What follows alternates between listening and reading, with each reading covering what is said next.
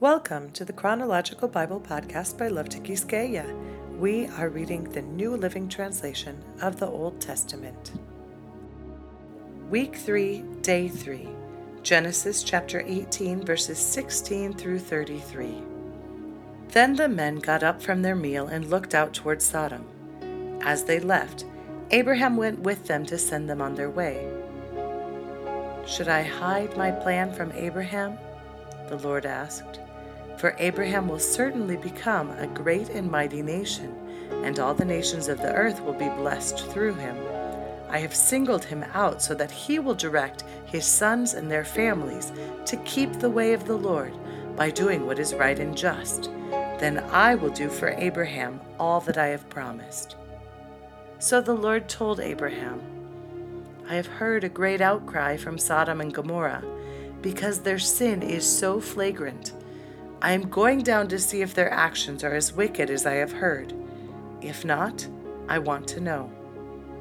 The other men turned and headed toward Sodom, but the Lord remained with Abraham. Abraham approached him and said, Will you sweep away both the righteous and the wicked? Suppose you find 50 righteous people living there in the city. Will you still sweep it away and not spare it for their sakes? Surely you wouldn't do such a thing, destroying the righteous along with the wicked? Why, you would be treating the righteous and the wicked exactly the same. Surely you wouldn't do that. Should not the judge of all the earth do what is right? And the Lord replied, If I find 50 righteous people in Sodom, I will spare the entire city for their sake. Then Abraham spoke again. Since I have begun, let me speak further to my Lord, even though I am but dust and ashes. Suppose there are only 45 righteous people rather than 50. Will you destroy the whole city for lack of 5? And the Lord said, I will not destroy it if I find 45 righteous people there. Then Abraham pressed his request further. Suppose there are only 40. And the Lord replied, I will not destroy it for the sake of the 40. Please don't be angry, my Lord, Abraham pleaded. Let me speak. Suppose only 30 righteous people are found. And the Lord replied, I will not destroy it if I find 30. Then Abraham said, Since I have dared to speak to the Lord, let me continue. Suppose there are only 20. And the Lord replied, Then I will not destroy it for the sake of the 20. Finally, Abraham said, Lord, please don't be angry with me if I speak one more time. Suppose only 10 are found there. And the Lord replied, Then I will not destroy it for the sake of the 10. When the Lord had finished his conversation with Abraham, he went on his way, and Abraham returned to his tent. Genesis chapter 19. That evening, the two angels came to the entrance of the city of Sodom. Lot was sitting there, and when he saw them, he stood up to meet them. Then he welcomed them and bowed with his face to the ground. My lords, he said, come to my home to wash your feet and be my guests for the night. You may then get up early in the morning and be on your way again. Oh no, they replied. We'll just spend the night out here in the city square. But Lot insisted, so at last they went home with him. Lot prepared a feast for them, complete with fresh bread made without yeast, and they ate. But before they retired for the night, all the men of Sodom, young and old, came from all over the city and surrounded the house. They shouted to Lot, Where are the men who came to spend the night with you? Bring them out to us so we can have sex with them. So Lot stepped outside to talk to them, shutting the door behind him. Please, my brothers, he begged, don't do such a wicked thing. Look, I have 2 virgin daughters. Let me bring them out to you, and you can do with them as you wish. But please, leave these men alone, for they are my guests and are under my protection. "Stand back!" they shouted. "This fellow came to town as an outsider, and now he's acting like our judge. We'll treat you far worse than those other men." They lunged toward Lot to break down the door.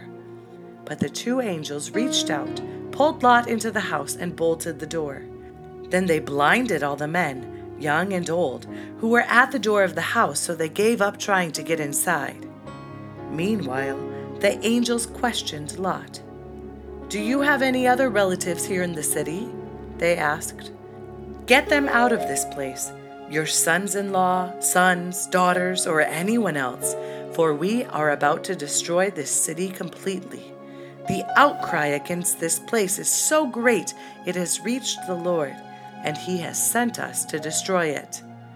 So Lot rushed out to tell his daughter's fiancés, "Quick, get out of the city, the Lord is about to destroy it." But the young men thought he was only joking. At dawn the next morning, the angels became insistent. "Hurry," they said to Lot. "Take your wife and your 2 daughters who are here. Get out right now, or you will be swept away in the destruction of the city."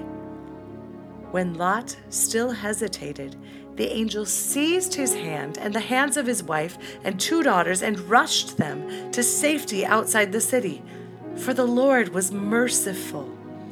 When they were safely out of the city, one of the angels ordered, "Run for your lives and don't look back or stop anywhere in the valley. Escape to the mountains or you will be swept away." "Oh no, my Lord," Lot begged. "You have been so gracious to me and saved my life, and you have shown such great kindness. But I cannot go to the mountains. Disaster would catch up to me there, and I would soon die. See, there's a small village nearby. Please let me go there instead. Don't you see how small it is? Then my life will be saved." "All right," said the angel. "I will grant your request. I will not destroy the little village. But hurry, escape to it, for I can do nothing until you arrive there." This explains why that village was known as Zoar, which means little place.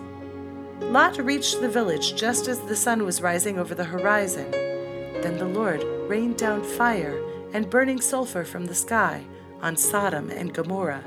He utterly destroyed them, along with the other cities and villages of the plain, wiping out all the people and every bit of vegetation. But Lot's wife looked back as she was following behind him, and she turned into a pillar of salt. Abraham got up early that morning and hurried out to the place where he had stood in the Lord's presence. He looked out across the plain toward Sodom and Gomorrah and watched as columns of smoke rose from the cities like smoke from a furnace. But God had listened to Abraham's request and kept Lot safe, removing him from the disaster that engulfed the cities on the plain. Afterward, Lot left Zoar because he was afraid of the people there, and he went to live in a cave in the mountains with his 2 daughters. One day, the older daughter said to her sister, "There are no men left anywhere in this entire area, so we can't get married like everyone else, and our father will soon be too old to have children. Come, let's get him drunk with wine, and then we will have sex with him. That way, we will preserve our family line through our father." So that night they got him drunk with wine, and the older daughter went in and had intercourse with her father. He was unaware of her lying down or getting up again. The next morning the older daughter said to her younger sister, "I had sex with our father last night. Let's get him drunk with wine again tonight, and you go in and have sex with him. That way we will preserve our family line through our father." So that night they got him drunk with wine again, and the younger daughter went in and had intercourse with him. As before, he was unaware of her lying down or getting up again. As a result, both of Lot's daughters became pregnant by their own father. When the older daughter gave birth to a son, she named him Moab. He became the ancestor of the nation now known as the Moabites. When the younger daughter gave birth to a son, she named him Ben-Ami. He became the ancestor of the nation now known as the Ammonites. Genesis chapter 20. Abraham moved south to the Negev and lived for a while between Kadesh and Shur, and then he moved on to Gerar. While living there as a foreigner, Abraham introduced his wife Sarah by saying, "She is my sister." So King Abimelech of Gerar sent for Sarah and had her brought to him at his palace. But that night God came to Abimelech in a dream and told him, "You are a dead man, for that woman you have taken is already married." But Abimelech had not slept with her yet, so he said, "Lord, will you destroy an innocent nation? Didn't Abraham tell me she is my sister? And she herself said, 'Yes, he is my brother. I acted in complete innocence. My hands are clean.'" In the dream, God responded, "Yes, I know you are innocent. That's why I kept you from sinning against me, and why I did not let you touch her. Now return the woman to her husband, and he will pray for you, for he is a prophet. Then you will live. But if you don't return her to him, you can be sure that you and all your people will die." Abimelech got up early the next morning and quickly called all his servants together. When he told them what had happened, his men were terrified. Then Abimelech called for Abraham. "What have you done to us?" he demanded. "What crime have I committed that deserves treatment like this, making me and my kingdom guilty of this great sin? No one should ever do what you have done. Whatever possessed you to do such a thing?" Abraham replied, "I thought, this is a godless place. They will want my wife and will kill me to get her. And she really is my sister, for we both have the same father, but different mothers, and I married her. When God called me to leave my father's home and to travel from place to place, I told her, 'Do me a favor. Wherever we go, tell the people that I am your brother.' Then Abimelech took some of his sheep and goats, cattle, and male and female servants, and he presented them to Abraham. He also returned his wife Sarah to him. Then Abimelech said, 'Look over my land and choose any place where you would like to live.' And he said to Sarah, 'Look, I am giving your brother 1,000 pieces of silver in the presence of all these witnesses. This is to compensate you for any wrong I may have done to you. This will settle any claim against me, and your reputation is cleared.' Then Abraham prayed to God, and God healed Abimelech, his wife, and his female servants, so they could have children.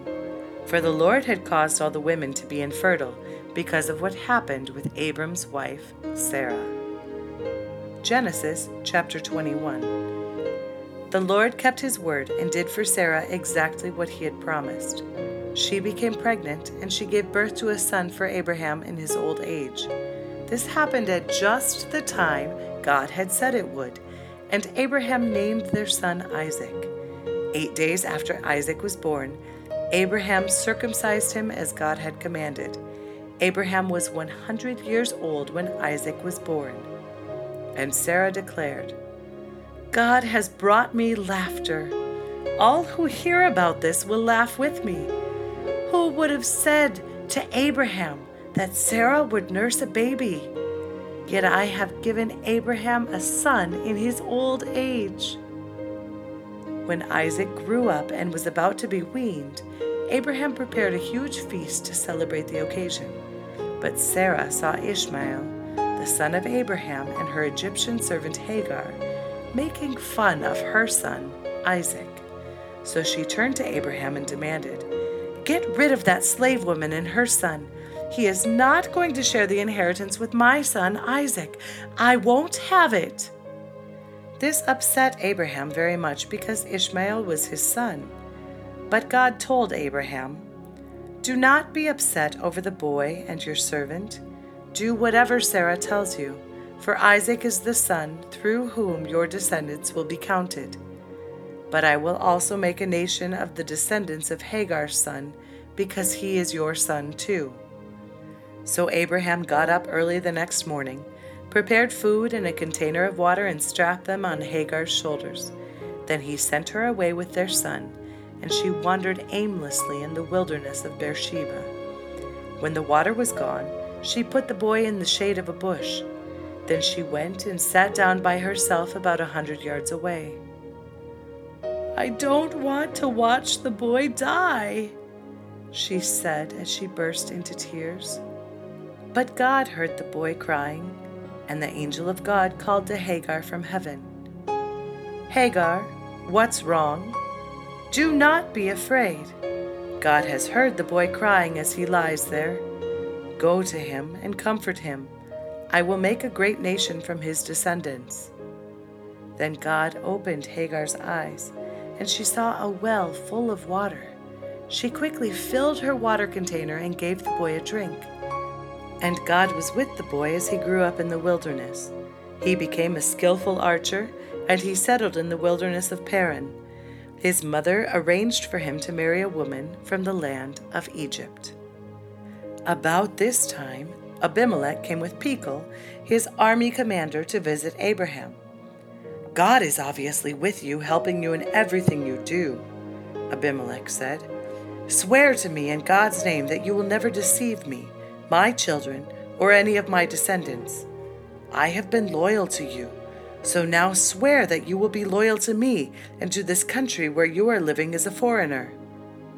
Abraham replied, "Yes, I swear to it."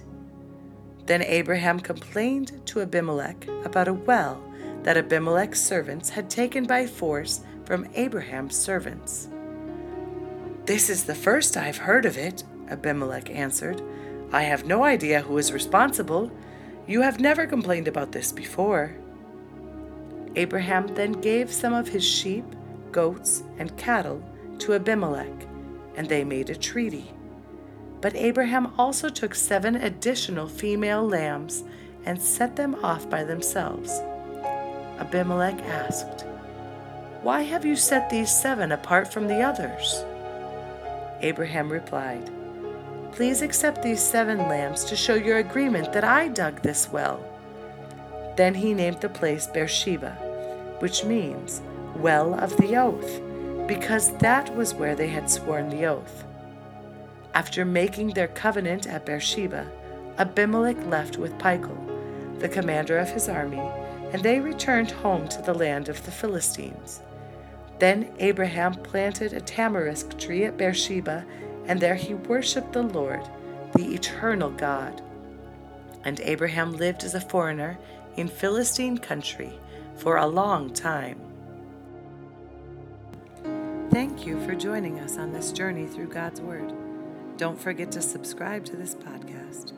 You can also find the Chronological Bible Group on Facebook and Instagram to join us there as well and find more supplemental information. We look forward to being in the Scriptures here together again tomorrow. God bless you.